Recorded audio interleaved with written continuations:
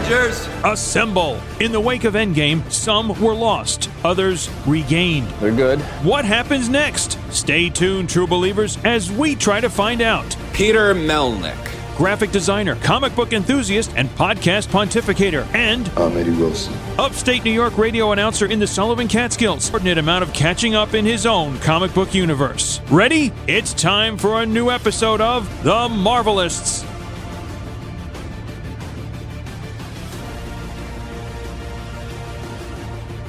Hey, this is Sully from the Funko Funcast, and you're listening to The Marvelists with Peter Melnick and Eddie Wilson.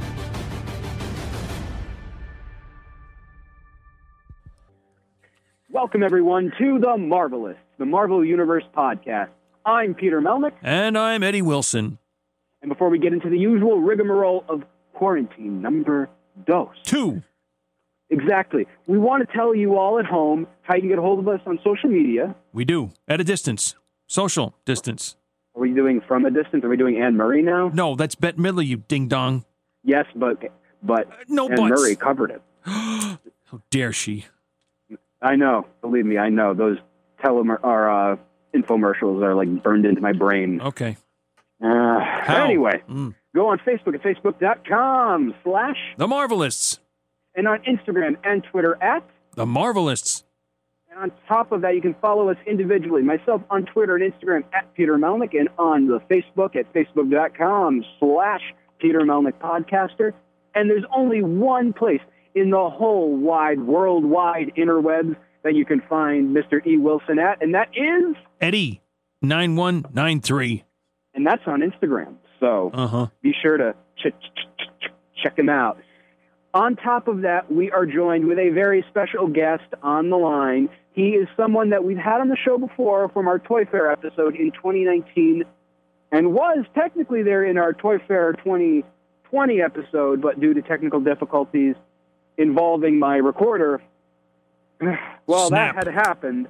He is joined all the way over on the Best Coast. He is Sully of the Funko Funcast.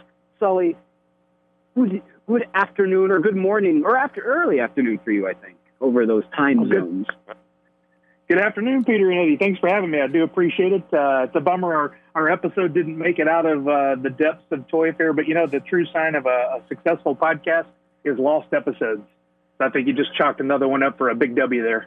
Dang, we don't have too much loss. We're in bad shape, I guess. You're working on it. Jeez. Now, since the last time we recorded on our one episode from 2 days ago where we were joined with an honorable mention, Shane Hagedorn, a lot has happened even since. And the big one is right now, due to everything going on in the world, Free Comic Book Day 2020 has been postponed. And we predicted it. Gentlemen, thoughts, comments, strongly worded observations? I didn't hear about it, but what else did they say? Just postponed indefinitely? Yeah, I did not check the link, but it is postponed. I don't know of an exact date, but it's still going to probably happen, at least in a digital sense, because Marvel wants to roll out some of the stuff that's happening for their events. Not the same. Not the same. It's still No. Free comic books. Digital. Come on. Digital's the way to go, sir. It's in person. It's a lot of people in the store. It's tactile. That's what it's got to be. That's the only way I know it. Digital's lighter on the wallet. Wah. Chachi. Yeah, I mean, I really think that the purpose of Free Comic Day has always been getting people to the stores, but in this time where that's really being frowned upon and we're being instructed to not do those things, I think companies have to pivot a bit. At Funko, we definitely did with the cancellation of Emerald City Comic Con. We quickly pivoted to do what we called Virtual Con, and I think it went over really well because people are trapped at home and want something to still do, and especially if they had planned to be off for conventions or if they planned for Free Comic Book Day and then they can't make it out. I think there should be something for them to do, not necessarily in lieu of, but at least temporarily until an actual date can be set up. I agree. You know what, Sully? There you hit it just right there. Virtual Free Comic Book Day. Final round. Hey, that's digital, Eddie. I like it that way instead. Yeah, but still same thing. Anyway. He said it nicer. Well, yeah. Well, what did I say? While holding a knife or something? Well, you know. Now, in regards to a lot of that, there's of course going to be the disappointments, but again, we have to reiterate this: safety first. Safety first. Just on the workplace, like that too, everywhere. Yeah, there's no question. But yeah, I changed my mind about my stance. So yeah, let's do it virtual for now. And one of the things about it that also, it's one of those things where I'm excited to see what this can lead to too, because there's going to be, I don't even know where I'm going with that, but anyway, on top of that, on the Lost episode, Sully and myself had talked about something that it was a given. We knew this was going to happen, but before everything was getting canceled due to everything going on in the world, at Toy Fair, we had discussed that a certain film director had canceled one of his appearances for a convention, and that someone is Sam Raimi. And the reason being is supposedly he is officially signed on to do Doctor Strange, Multiverse of Madness.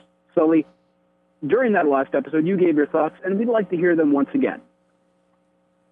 Yeah, I mean, I am, for one, hyped about this idea. Is it officially announced, or is it still speculation at this point? Well, during the internet articles over on Variety, which they're a news source I can't dispute, they had mentioned that he's in talks. And when you put two and two together, you get four. Thank you, lady.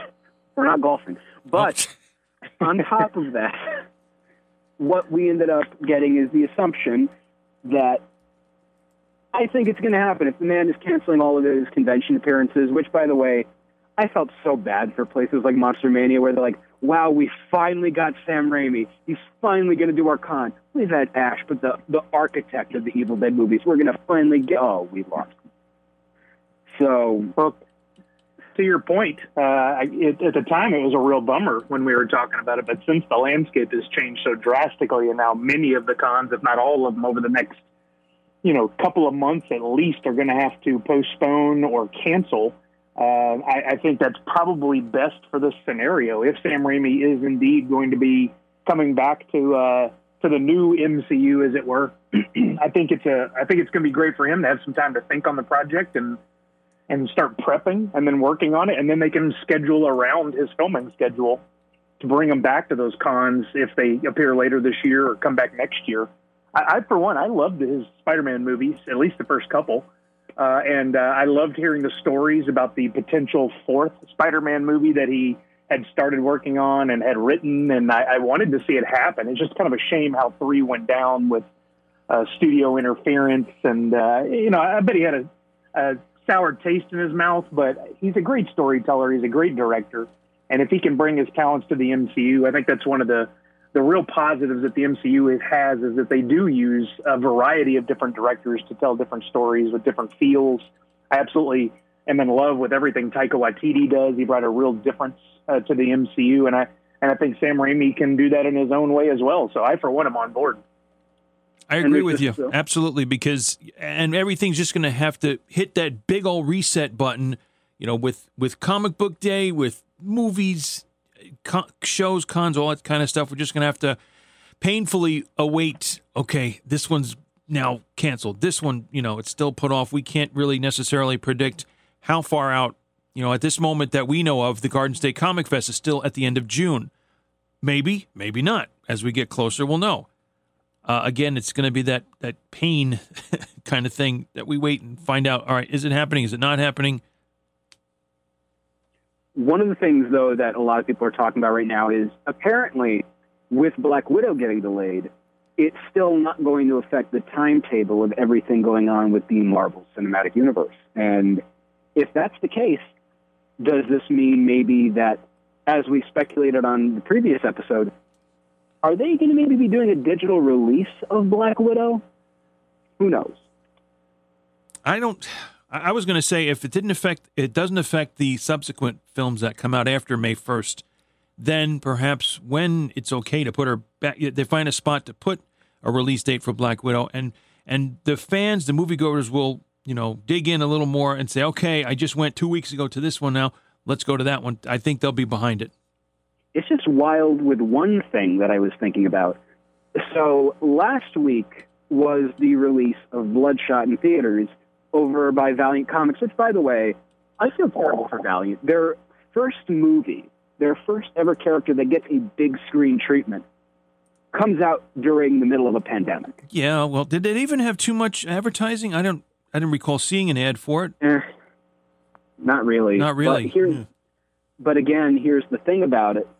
That all happens. Well, now, currently, they announced, hey, because of everything going on, we're going to release the movie digitally on March 24th.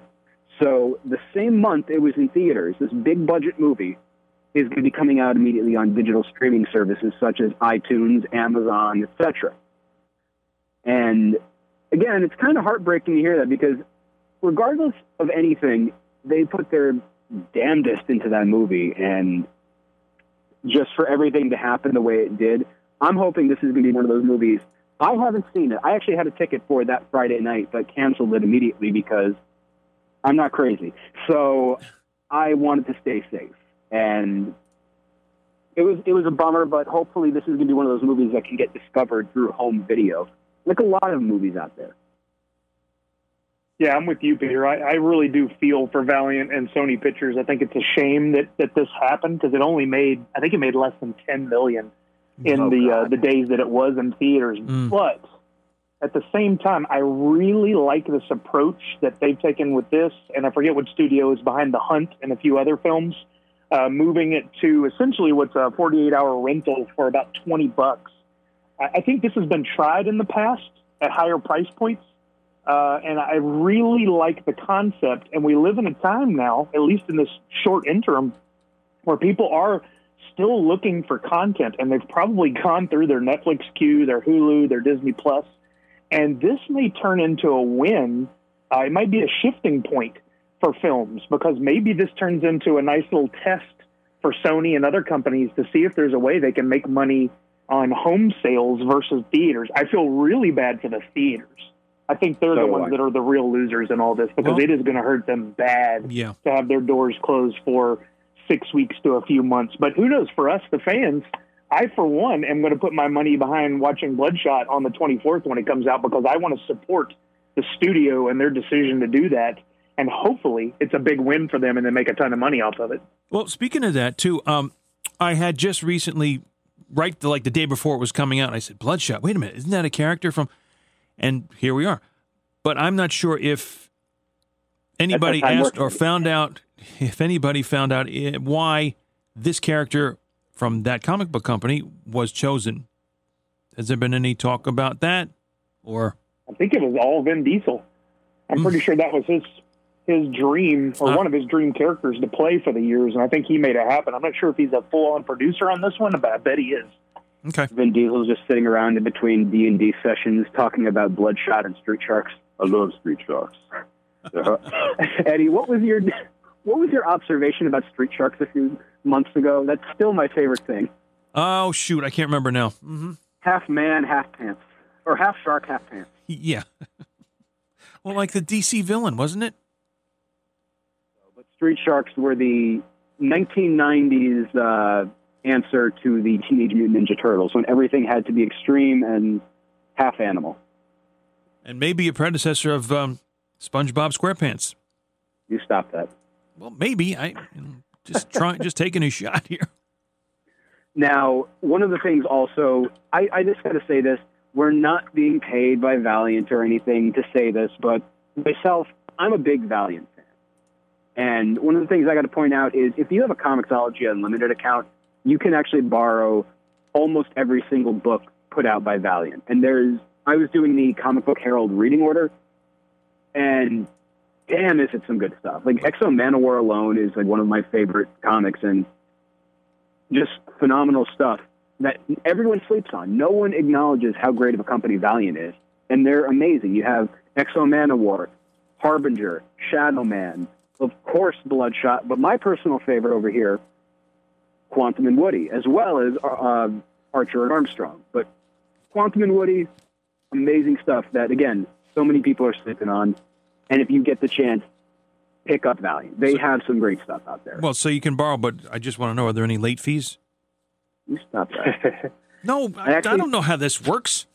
I know. I think you can read some of Valiant stuff if you have a library card and have the Overdrive or Hoopla apps on your phone. You're serious? A library card? Yeah. Well, what I'm saying is if you have a library card and you open up the app, put your library card in, you can download digital stuff for free. There you go. Okay. I've heard of some of those titles, seeing them in the stores, but I honestly only have, it's a Valiant Reader that I have from 1993 in my and the own collection. funniest thing is that era of Valiant is just as good, too. No one really acknowledges how great that runs. But if you have the ability to, definitely check out a lot of what Valiant has put out. And again, cannot recommend it enough. Comic Book Herald, check out what they got with that. Well, they help guide you through. Maybe this will be a good start for Valiant in a way that it's going to get the name out there. And even though it came at a very bad timing, that Valiant becomes, that's another comic book company kind of thing. Because otherwise, the only thing I know is Prince Valiant. Otherwise, yeah. Oh God, with that dumb hair. Yeah, I got a snort out of that. It's good. You got me. And it wasn't mine. Now, on top of that, with a lot of stuff going on. How many tops you got here? Jeez, Peter. You got at least 4. Come on. Reading-wise. See, I told you 4. Reading-wise, watching-wise, what are we watching? What are we reading? What are we playing, by the way, in regards to some Marvel and comic book-related and general stuff? Sully? Well, I've not been a big comic book reader. I'm definitely a collector. I love the art, and I'm always on the lookout for more Scotty Young covers. I just absolutely love his stuff. But as far as TV, movies, news, I've been following along with the story that the Daredevil from the Netflix shows may appear in the third Spider-Man film, which I really love the concept of that. I've always thought they should bring in the Defenders from TV into the MCU in some way, so I really hope that happens. That would be really good. What I'm watching, I'll have on during the day because we are working from home right now. I do love to have something on in the background that I've already seen before just for some noise, kind of like having at the office. And so I constantly have on an MCU film of some kind. And one of my favorite go-tos is Captain America, which I will have on probably this afternoon at some point. I don't know, it's soothing, it's comforting, it's, having Steve Rogers there alongside you at work is always good. You got that right. Mm-hmm. You just said Captain America. You're referring to the very first Captain America movie, correct? Yes. Yeah, it's one of my all-time favorites. I love the origin story films. I think they're always a great film, regardless of the story. Just seeing them evolve into these characters is great, but I think he did such a wonderful job in that. Personally, I love the Captain America trilogy because each one somehow manages to find a way to surpass the previous one. And the first one alone was fantastic. Yep. 4? Again. Oh. It fit. I'm so sorry. Sully, I got to interject a tangent because that's what I kind of do. So that means with having some music or whatever in the background, does that mean you have to go to sleep with some noise too? I do actually. I really like. I have one of those Amazon Echo Dots, and I always put on the rain music, rain sounds. All right, I was going to say because there are the few days it doesn't rain up here in Seattle. Oh, okay. I thought maybe if you grew up in a city environment, then you have to have some kind of noise. It's not a country setting where you can just nod off and boom, you're done. A little bit of both. Yeah, I always grew up around some sort of noise. I've always lived somehow near train tracks, which I don't understand why that's a thing, why I keep choosing places like that, but I do. Does that mean you were born on the other side of the tracks? Yeah, 8 Mile style. Tremendous. I can't touch that. All right. Okay, Hammer. But one of the things that has gotten me thinking about all of this is I've been doing a lot of playing video games again. And as a result, I'm playing a lot of course, Marvel games. And I hooked up my Sega Genesis, and needless to say, I'm playing a lot of X-Men 2, The Clone Wars. I cannot get over, again, how great of a game that is. And on top of that, I've also been playing a lot of Lego Marvel Avengers, which might very well be the best Marvel Cinematic Universe game, too. I love those Lego games. They're so much fun. they're so underrated. I remember when I was in school way back in the day, I had mentioned to a friend who plays games like Halo and stuff like that, and he dismissed me because I told him, I'm like, I love Lego Star Wars, and he just knocked it over and over. I'm like, come on, it's fun gameplay. They're fun to play, of course, and there's so much you can do in those kind of games. And that's the end of that story. Yeah, I just wish I had more time for him. Mm. But one of the things that I've also been doing as well is I'm checking out a lot of Marvel stuff that I haven't had the chance to really get to. And one of those right now is a lot of the stuff on Disney Plus. And I got to tell you, Spider-Man the Animated Series still holds up and is still just as fantastic as it was when I first watched it back in 1994. And again, that's the end of that story. Sorry, Peter. Can't add to that one. Don't forget, you got the surprise drop of Frozen 2 this past weekend. And while that may not be MCU, I mean, come on. It's absolutely crazy how much content that Disney Plus has given us now, especially. And with Frozen 2 especially, that was one of those when I saw that got dropped, I admit I immediately downloaded it to my phone because, one, I liked Frozen 1. Although, if they do a third Frozen movie, will the E in Frozen be replaced with a 3? I think it's required. It has to be. And then you have 4 Rosen for the fourth one. 4? Sir. They keep on coming. I was going to say, how about putting the letters R-E and a hyphen in front of it? Ooh, the cricket sound effect. Do we have that? Jeez. I was trying to work it out in my head. Now it makes sense. I'm not going to lie. I'm good at jumbles in the paper, but anyway. Well, about things dropping and so on, and I don't remember if it just came out or it's just about to come out on digital to start with, is the final Chapter 9 Star Wars movie, which I think is coming out on DVD on the 31st. Now, that's going to have an impact, or not to the best way, a negative impact, since it's going to be out during this. How available, how people are going to be able to get that, delay getting that. I'll find a way.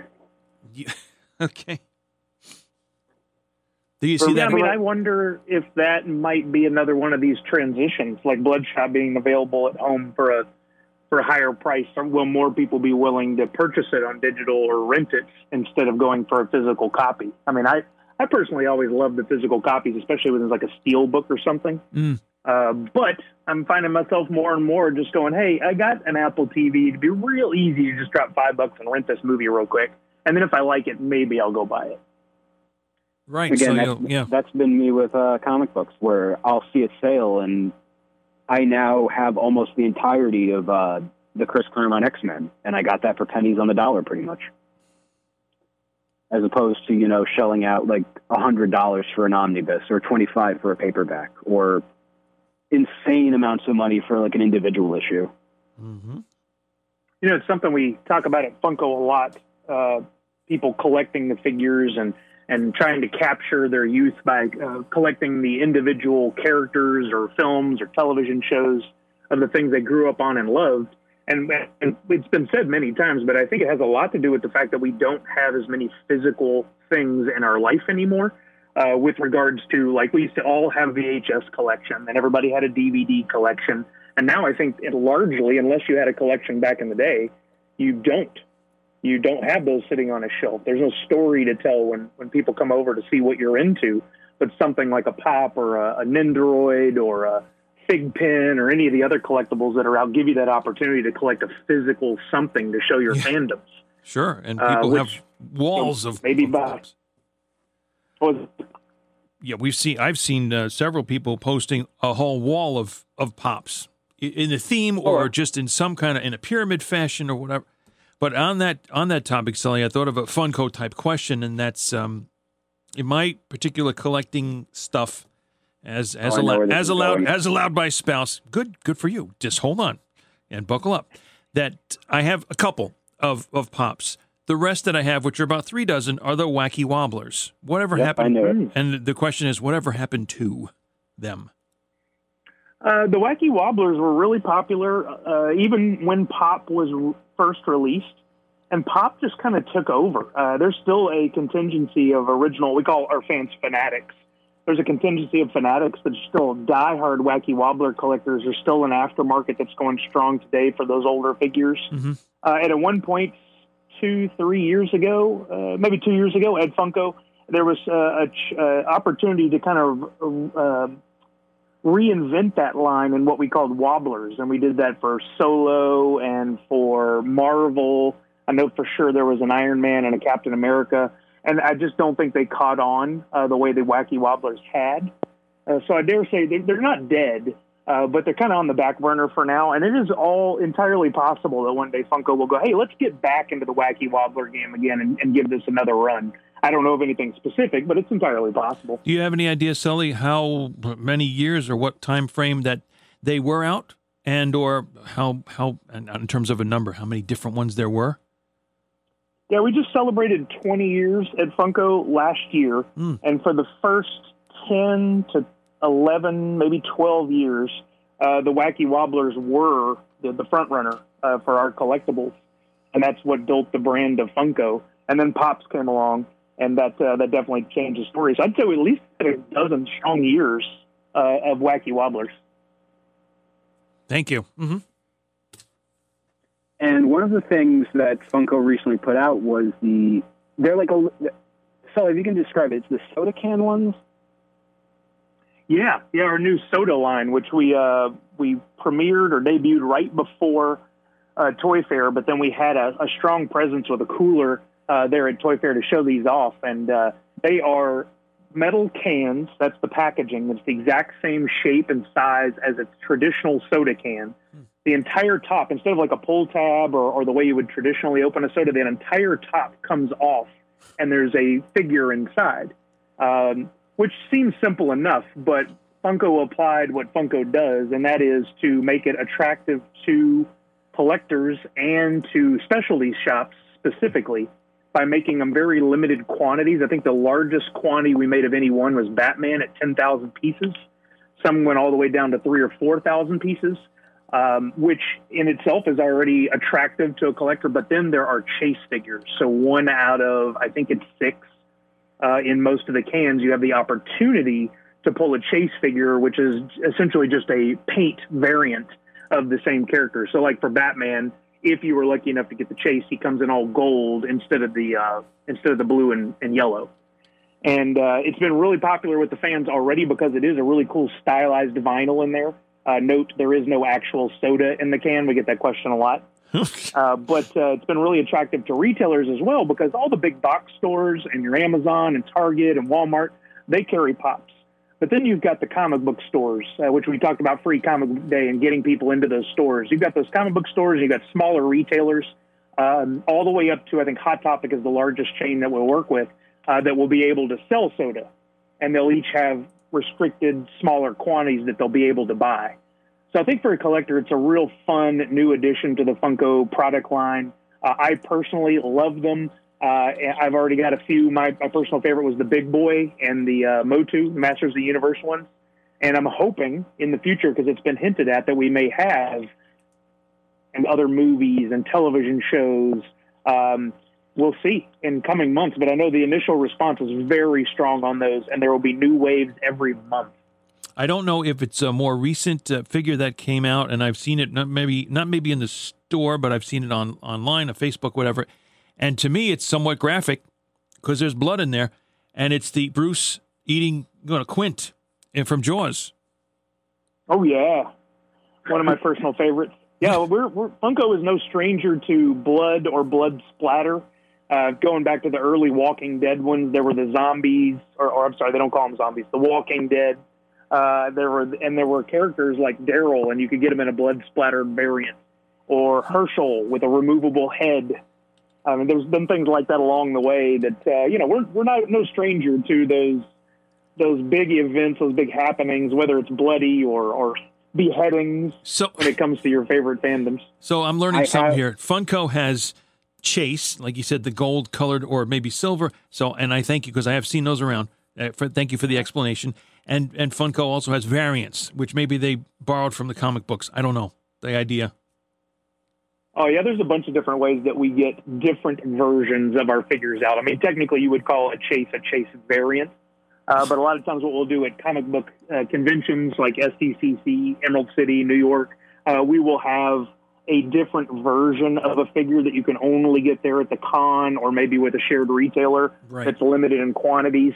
Like we've done a bunch of chrome Batmans in different colors, one for each con, and those have been very popular.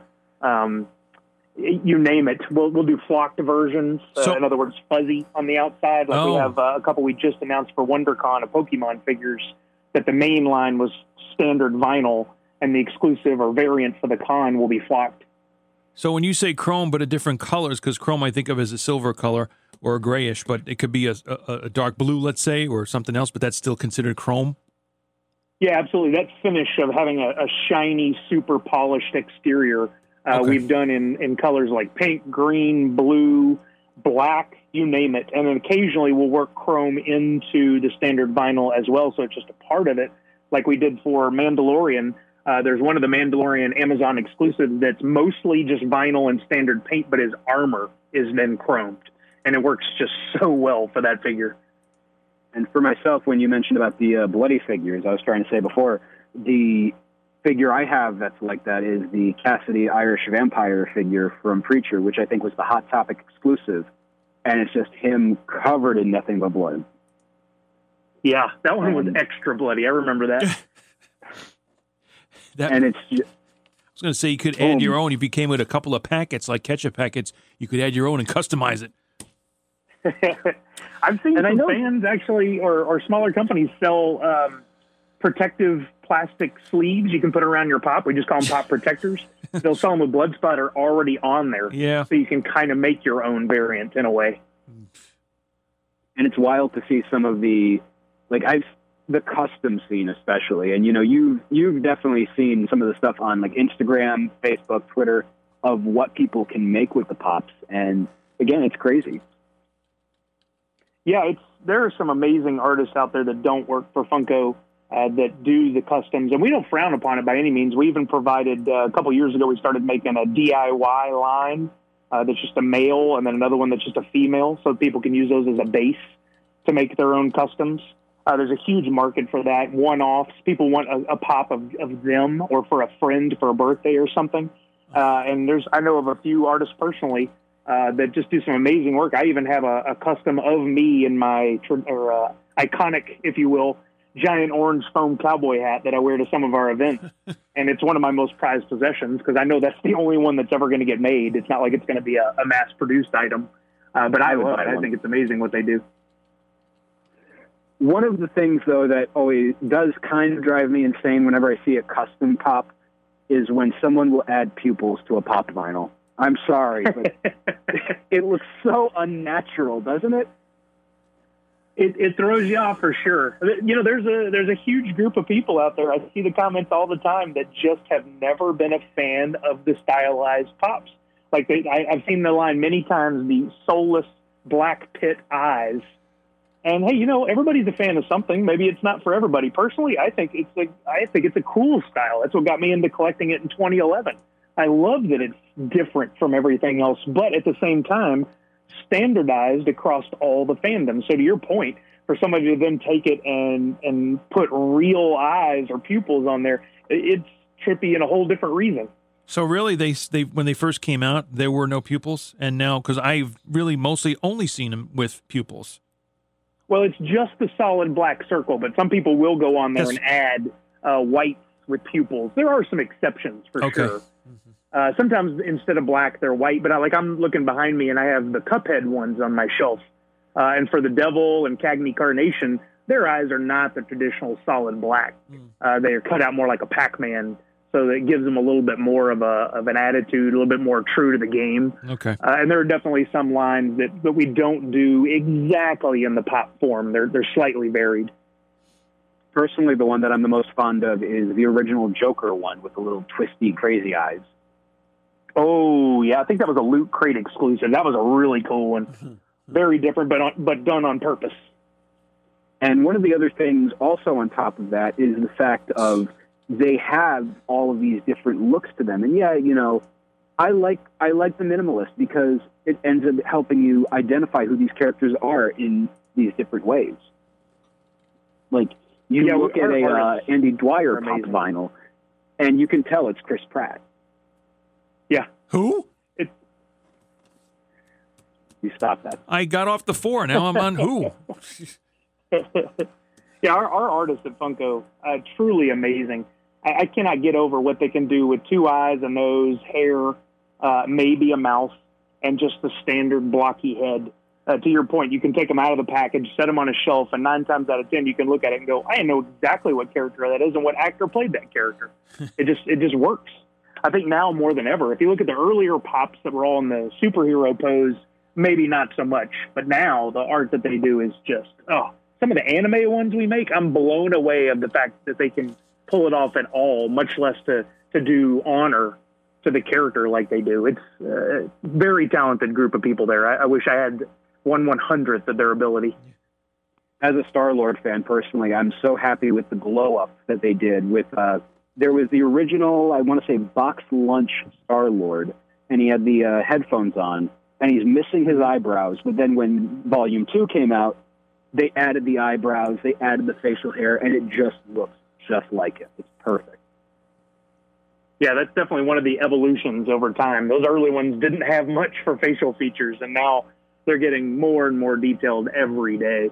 I mean, you look at, again, I'm looking behind me on my shelf here at some of them, trying to pick out one that really makes the most sense.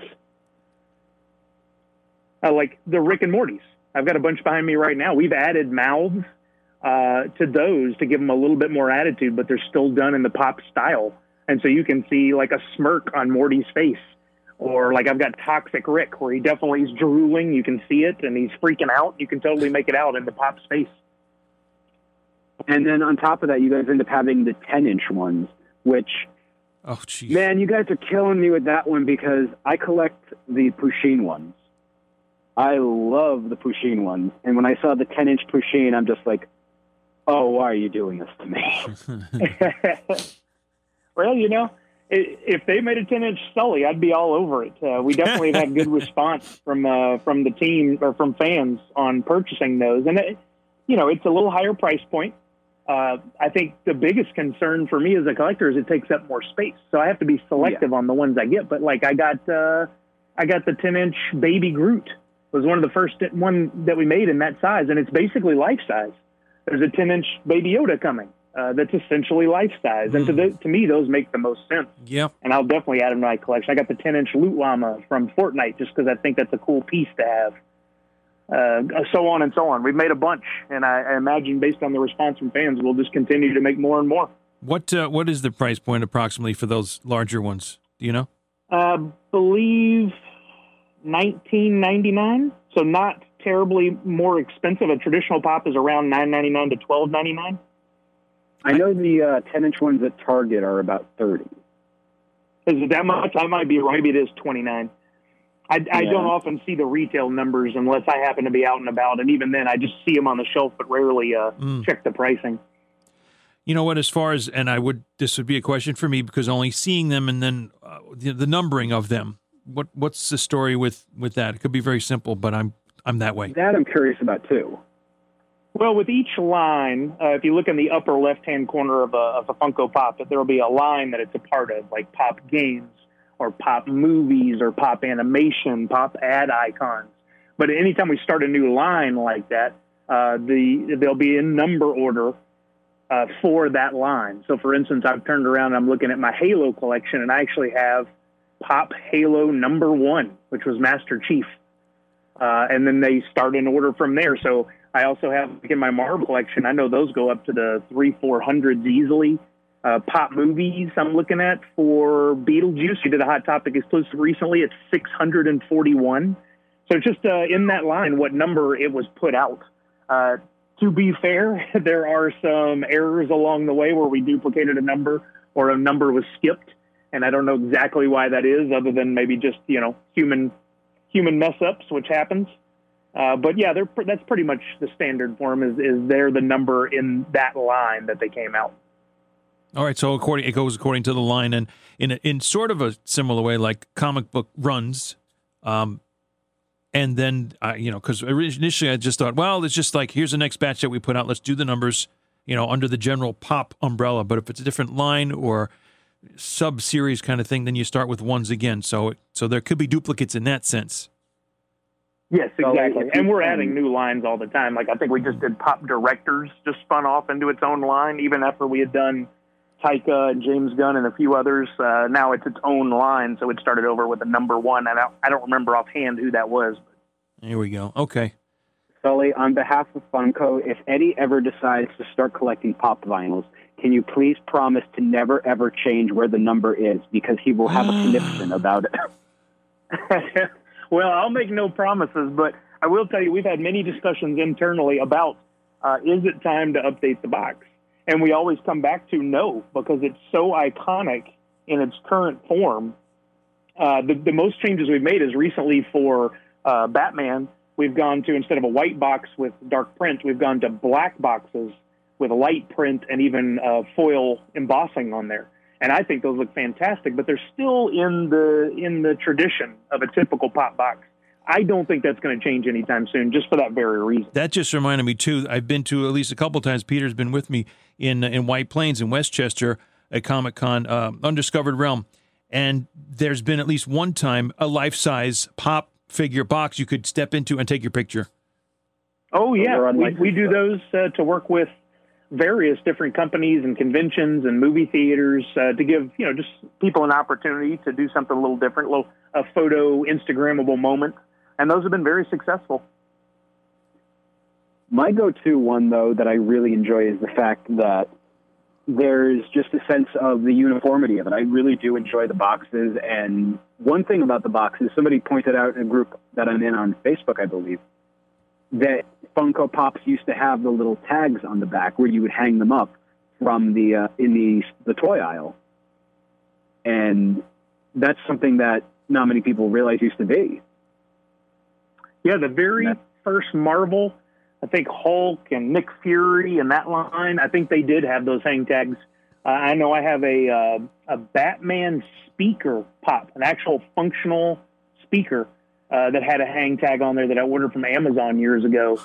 There aren't many. Those are just the early ones. But if you go back even a little further, and we had this in our documentary, Making Fun, which currently is not available to stream anywhere, but we're working on getting it up somewhere. The very first Pops weren't even called Pops. They were called Funko Force 2.0. And they came in these clam shell, no, that's not the proper term, bubble shell packaging. And you had to cut it open in order to get the figure out. Wow. And someone came along, I don't know who, I'm sure internally I can find out, and came up with this box design with the plastic insert. And the most genius thing about it is A, the uniformity that we've done over the years, but B, you can take the figure out, take photos, look at it, do whatever you want, and put it back without damaging anything, packaging or figure. Yeah. Mm-hmm. And I think that was the win. I think that was one of the most attractive things to this entire realm of pop. I know for me as a fan, that was a big deal. Even if I wanted to take them out, I'd keep the box somewhere else so that one day, if I wanted to trade it or sell it, I could do that. Mm. Genius. Yeah, and I don't know if that was on purpose or if we just stumbled into it. You know how that goes. A happy accident. Exactly. Bob Ross. Who, by the way, is the subject of many pop vinyls as well. Yeah, I've got a couple sitting right behind me right now, including the flocked afro Bob Ross, my personal favorite. I'm partial to the one that came with the raccoon. I think that one is the absolute best one. His little buddy. Yeah, that's a great one. And again, there's just so many different characters and things that come out through the pop vinyl pop lineup. And by the way, is it popped or pop vinyl? Because I've been calling them pop vinyls for so many years. I think those are interchangeable. It's what you don't call them, and this happens all the time, is Funkos or Funko dolls. Those are our least favorite terms. But Funko Pop or Funko Pop vinyl is absolutely interchangeable. Yeah, because with the Pops, just some of the characters that we see, there are so many deep cuts. I know we had discussed when we were at Toy Fair the Fight Club ones. And when I looked like right behind, I saw the little penguin, and like the reaction that got out of me was tremendous. Yeah, I honestly can't get over it. I mean, that's, again, one of the things that attracted me to Funko was I bought Sully from Monsters, Inc., and that was one of the first ones I got.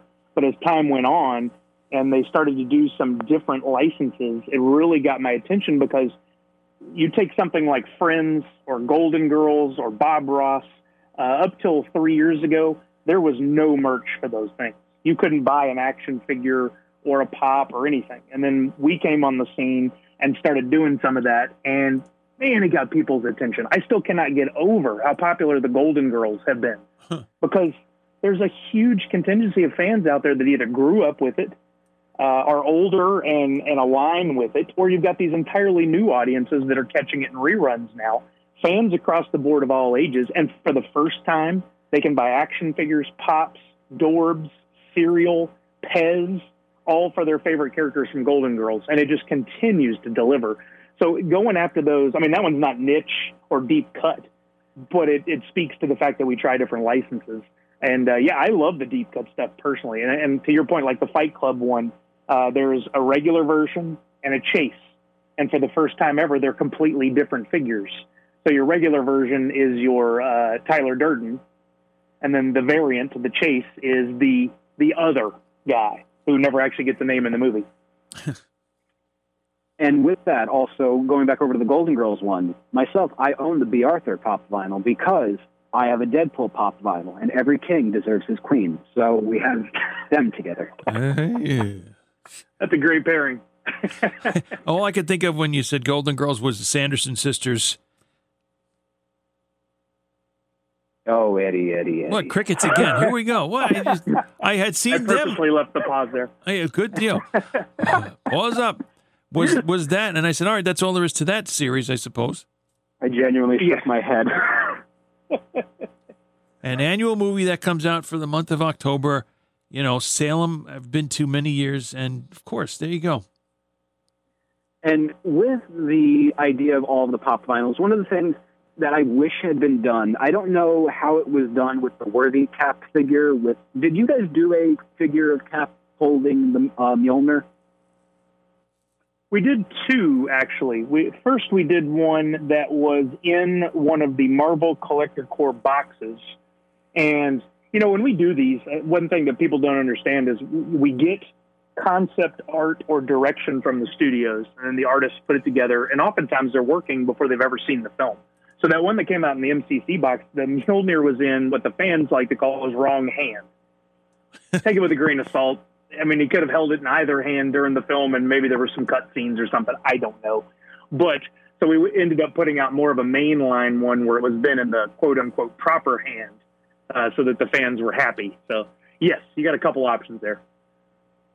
With that, it just reminds me of when that figure was made, did they hide, like, could you hide Mjolnir in the packaging? Like, and then when the person who opens it sees it, they go, oh, wow, Mjolnir's there too. No, we didn't do that with that one. That would have been a nice touch. But we do put hidden things on the back of some figures and even in the packaging. Sometimes if you open up the little tab on top, there is a line written in the packaging that has a quote from the film or maybe a nice little hidden something that only a true fan would get. I know with the Marvel Legends that Hasbro puts out, they did a Worthy Cap action figure, and it's right on the bottom, underneath, right behind his shield, is a little Mjolnir it comes with that you can't see when you look at the package. That's cool. That's a nice touch. And that's why, well played on their part. That's why when I saw that, I was like, oh my God, I hope, I wonder if they did it with that too. Well, does that cap also come with, I don't know, the partial shield or the full shield? It's Battle Ravage, sir. What?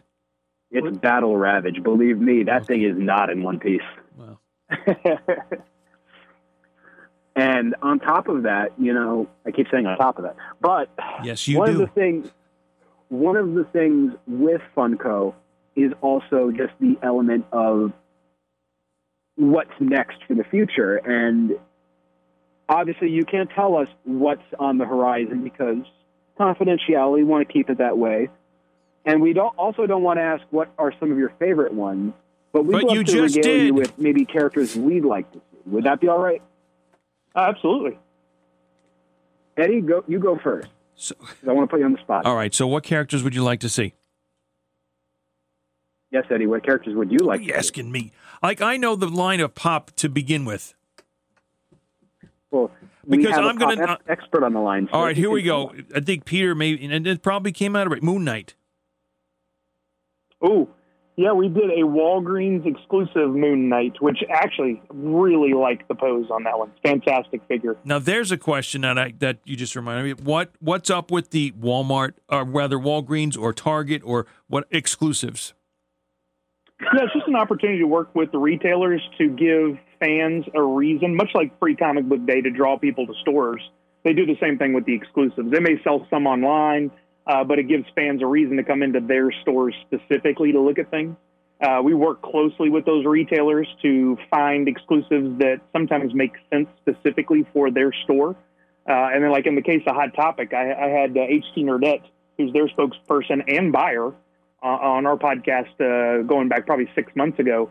And she has a big hand in pitching ideas to Funko and saying, hey, we think our fans would like this. Would you make it? And sometimes that happens. So what other places have there been exclusives besides what we just mentioned? At this point, it might be easier to name the ones that haven't. No, but, really? Okay. Amazon, Walmart, Target, Hot Topic, Box Lunch, Michael's. You could go on and on. There's been multiple online retailers, some of the smaller ones like Gemini. How about PetSmart? Toys. PetSmart, not yet, but that's a good call. We have done a Pets line, maybe we should make some for them. I'll take 5% on that cut. Thank you. You're welcome. Good luck. We'll have our lawyers contact your people. It's just me. For myself, I think I'd love to personally see a comic version of Drax the Destroyer. I don't think that one's been done yet with the purple cape and everything. Did you say of Drax? Yep. Yeah, with the purple cape. We did make a comic version for part of our Christmas bundle that we did this past year. And I'm actually, while I'm looking this up, we have our app, the Funko app, that you can look up any figure, any character you can think of, but it's also on our website on Funko.com. If you go to catalog, you can search for anything. So in the few times where I just completely draw a blank, I can go to it. And we did make Drax he's green, like bright green via the comics with some red around his eyes, holding knives in both hands. But it doesn't look like he has the cape on him. Okay. When you said bundle, though, Sully, you mean multiple figures in one package, or? Yeah, we tried different things over the last few years, and one thing we did for Christmas this past year was sell a bunch of figures kind of as a giant blind box. So if you wanted to, you could plop down the money to buy this bundle for several $100, and you were guaranteed to all be pops. Because in years past, we had mixed in other lines that we do. Wow. But if you bought it, you got all these pops, and there was no guarantee that they would ever be sold individually or that bundle wouldn't sell out, and that'd be the only way to get them. So quite a few fans jumped on that as soon as it was put out. I know before coming to Funko, if they offered any kind of deal like that, I would jump on it because you just never knew what really kind of cool exclusive may not be available to the rest of the world that you could pick up. And personally, on a non-Marvel related one, because I know, again, you guys have done so much, but I would love to see a Val Kilmer Real Genius pop vinyl. Because I'm part of that movie. And I was just talking about that movie like 2-3 days ago to somebody. I can't remember who, but I was describing it to him because, anybody born post-1985, 1990 may not be familiar with the film. But I think the key takeaway here is we do take in fan ideas. We're constantly looking on our social channels, and we don't have a place like Lego Ideas where people can come in and necessarily catalog or pitch a concept.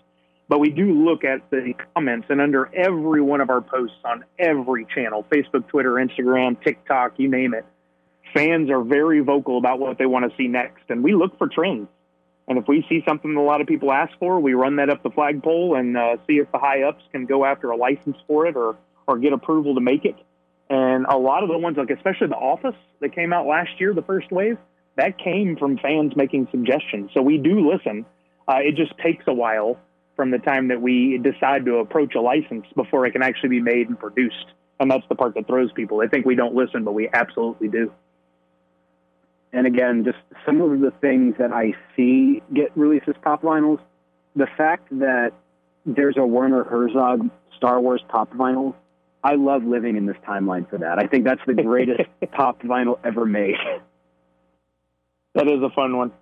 Yeah, I definitely like those.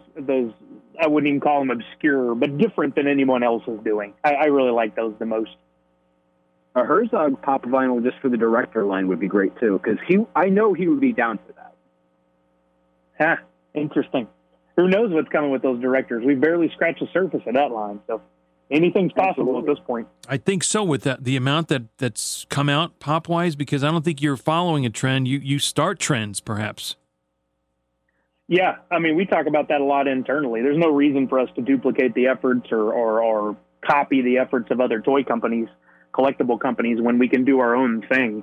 And I think that's what makes Funko unique, and not only the licenses we go after, but the way we engage with our fans and the extras that we do that most companies don't. I mean, the big part of my job is fan engagement. I spend my time on Facebook, Twitter, Instagram, doing the podcast, doing videos, doing live video, just listening to fans, answering questions, talking about their collections and my collection. And I mean, honestly, most days it doesn't even feel like work when I get to do that stuff. Like, I love going to cons and getting to talk to fans, ones that I've never talked to before and have no idea who I am, or people that listen to the Funcast every week. I love every one of those conversations because I'm going to take something different away from it, whether it be ideas or just a nice connection with somebody. I love that. Well, take this one away, Sully, and here's one that I don't think may have come out yet. Toxic Avenger. Ooh, that's a great one. Yay, yeah, good for me. I don't think we've ever done it. I think I've seen customs of it. Okay. But we've never done a pop for Toxic Avenger. That would be a great one. That's going to tap into a sub-culture, I think, of some kind. I know someone who definitely would be all over that. Yeah, and I think a few internal employees are big fans, so that could be something one day, maybe. I'm still trying to get some other characters that have not had pop vinyls made of them, and it's so hard because there have been so many different things that have been done. I just came up with one. Come on. Yeah. Well, every time I think of one, I'm like, oh, wait.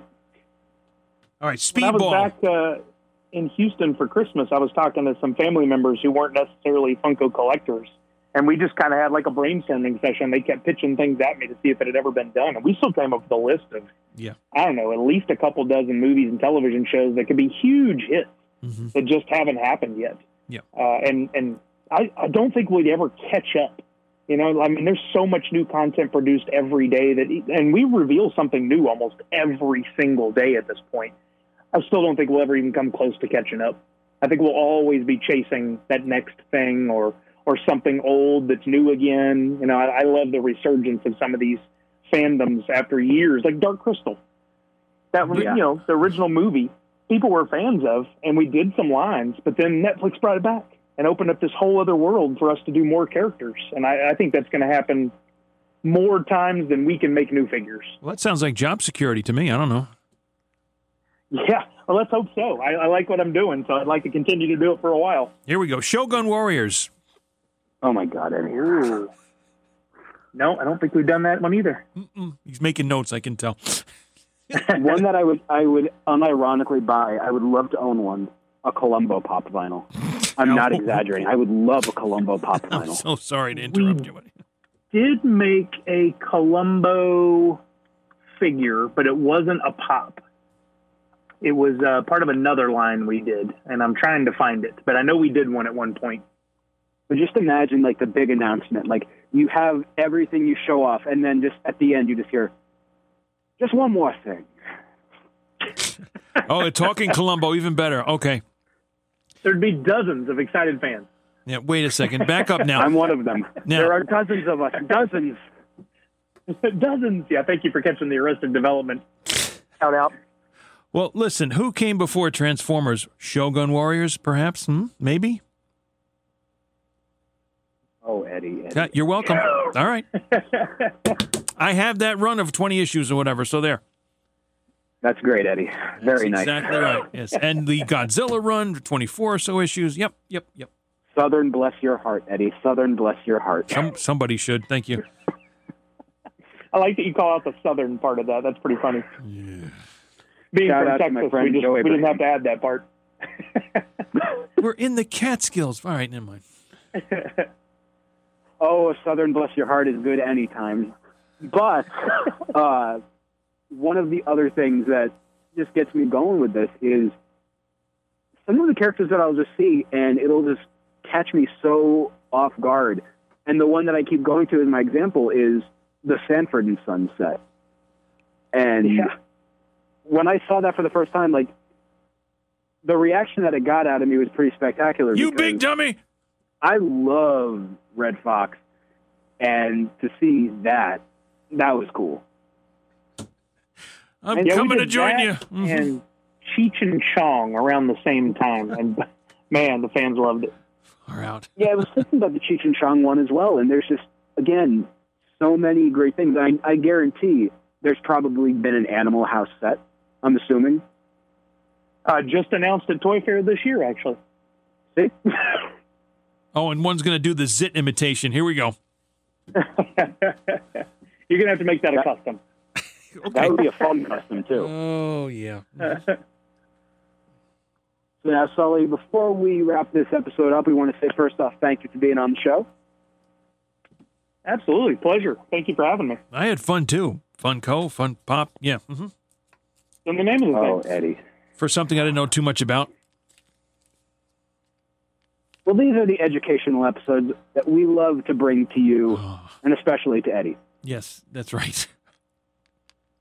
Now, Sully, before we go, how can people get a hold of you on our social medias? Well, if you want to engage and follow Funko, we are at Original Funko on all channels. And if you didn't get tired of the sound of my voice during this and you want to interact with me on social, I am at CS Sully. That's CSSULLY on both Twitter and Instagram. And I absolutely love interacting with people. So follow me, interact with me. Let's chat. For the Marvelous, I'm Peter Melnick. I'm Sully. And I'm Eddie Wilson. Excelsior. Obsessed with Marvel. Back to the matter at hand after all that Funko pop talk. Everybody, pop music. 1980, thereabouts. Okay, Peter, here we go. Question 1667, which reads, Richards. Armbar. Wait a minute. Which Fantastic Four foe clashes with the Hulk in the Incredible Hulk number 119 and 120? All right, let's go. The Mad Thinker, the Monster from the Lost Lagoon, Psycho Man, or Maximus? Fantastic Four foe clashing with the Hulk in Incredible Hulk 119, 120. Mad Thinker, Monster from the Lost Lagoon, Psycho Man, or Maximus? We have to presume that these are all Fantastic Four foes, because that's what we're seen to be headed in that direction. I think it's choice E, Octopussy. That's a James Bond movie. Okay. Never say never, Eddie. Again? Yes. Okay.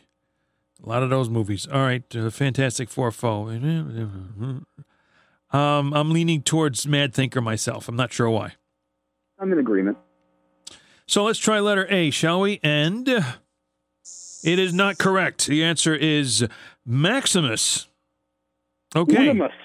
I don't remember. Well, I do remember Maximus from The Incredible Hulk, especially from Marvel Superheroes featuring The Incredible Hulk on the reprint side. And I didn't know they were a Fantastic Four foe. I don't know that Maximus lasted too long in the comics. No, that's a faux pas. It is? Maximus maxed out. Short run. I don't know. Not short round. Hold on, lady. We going for a ride. Please never do that accent ever again. I'm sorry. Oh, Eddie. 1011. Almost there. One more page. Here we go. The suspense is killing me. Your suspenders are killing you? Too tight. Okay. Which legendary figure did Iron Man meet in Iron Man number 150? I think I know this. I'm not even sure if I read it. Is it King Arthur, Cleopatra, Thomas Edison, or Leonardo da Vinci? Which legendary figure did Iron Man meet in Iron Man number 150? I think this was even the front cover was a throw to that. That kind of gives me a hint anyway. King Arthur, Cleopatra, Thomas Edison, Leonardo da Vinci. Wouldn't it be Da Vinci? Why do you say that? Because of his plans and everything, his like books. Okay. I'm going to go with King Arthur myself. Yeah, actually, yeah, that does make sense. All right, so again, King Arthur issue during that era. Letter A was wrong before, but let's choose letter A right now, and that is correct. 1 for 2. Tell them what they've won, Johnny. Oh, no, it's Peter. Sorry. John, I swear to God, if you don't include Rod Roddy from The Price is Right. 1842. Okay, here we are.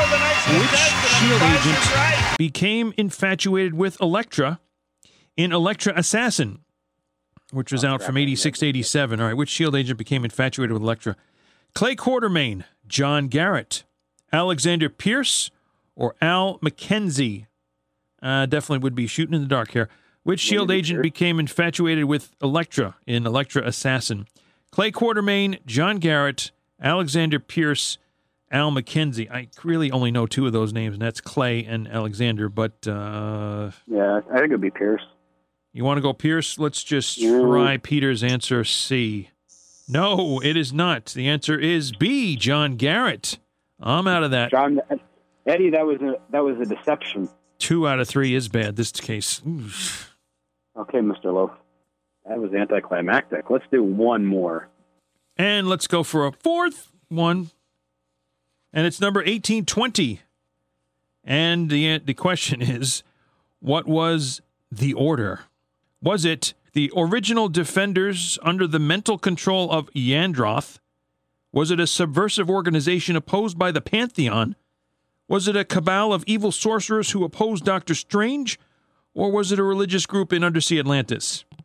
The Doctor Strange one. Because there was a book called Doctor Strange, The Order. I thought there was a comic book just called The Order. I think it's the Doctor Strange one. All right. Because that's the Brian K. Vaughan book. We have the original defenders under the mental control of Yandroth, a subversive organization opposed by the Pantheon, a cabal of evil sorcerers who oppose Doctor Strange, or a religious group in Undersea Atlantis. Totally doesn't make sense for that. Let's go with the letter C once again. And no, the answer is the original defenders under the mental control of Yandroth.